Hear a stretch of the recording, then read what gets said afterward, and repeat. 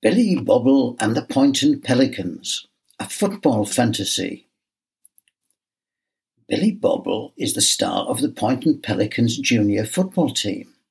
He plays on the left wing. In a match against their bitter rivals, the Urmston Outlaws, he is injured by Ryan Clogger, the dirtiest player in the league.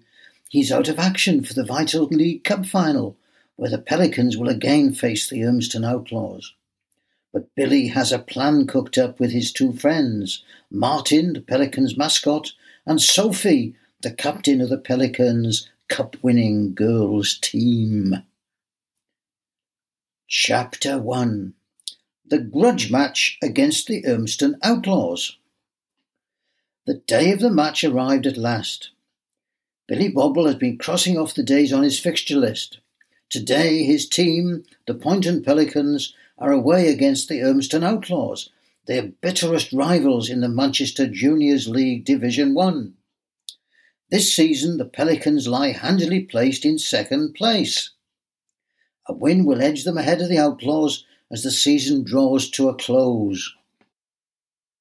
The background to the game. Billy faces the prospect of dealing with Ryan Clogger, recently back from his second suspension of the year for kicking the ball out of the hands of the opposing goalkeeper, was playing for the Chadderton Eagles. Unfortunately, he missed and knocked the Eagles keeper unconscious. Not many people believed it had been an accident. As he left the field, red-carded for reckless play, Clogger had a wide grin on his face and was heard to joke, "The eagle has landed."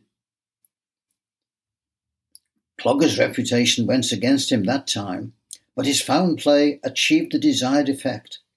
The Eagles were forced to put their brilliant striker Callum Shine in goal. He performed courageously at keeping out the ceaseless attacks from the Outlaws, even though they were down to 10 players. But it was all to no avail. The weakened defence conceded a penalty, and this resulted in a win for the triumphant Outlaws. Their jeering was, of course, led by Ryan Clogger. And now Clogger is back for the grug match, intent on doing whatever damage it takes to beat the Pelicans. Billy had that feeling in his stomach you get after eating too many slices of pizza, which he only does after the season ends. He knows it is going to be a brutal match, where physical side would come against them. The Outlaws are the team in the league with the biggest players. They all look as if they are older, and have taken up football as a second sport to ring boxing. Clogger is even bigger and broader than the other thugs.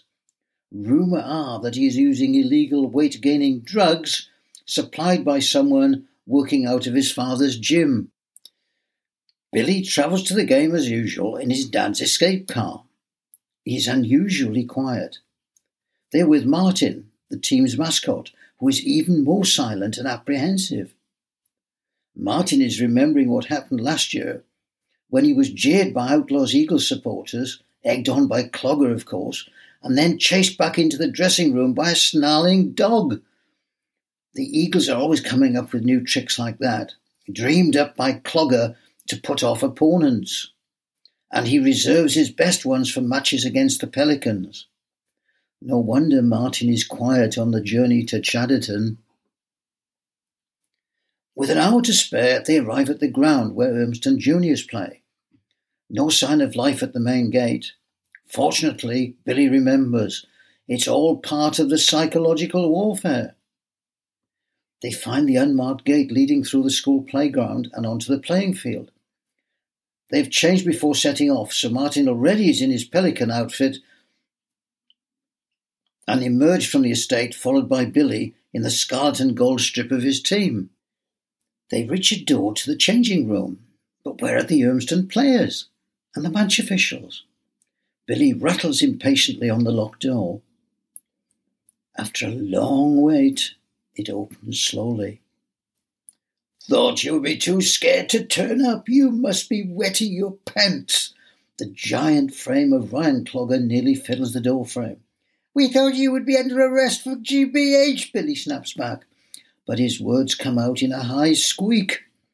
"Hear that, boys?" Clogger called back into the dressing room. "The little boys and girlsies from Poynton are here." There's a burst of jeering from the room. Billy hopes he isn't blushing. He often blushes when he hopes no one is noticing he might be blushing. Got some bad news for you, Bobble. You can't use the training room. You'll have to wait outside until the game starts. Oh dear, it started to rain. What a pity. And with that he slams the door. As he does so, there's a toot of a horn behind them. Billy's dad is driving away. He shouts for him to wait, but it's too late. Billy and Martin stand getting very wet as the rain falls on them in a torrent.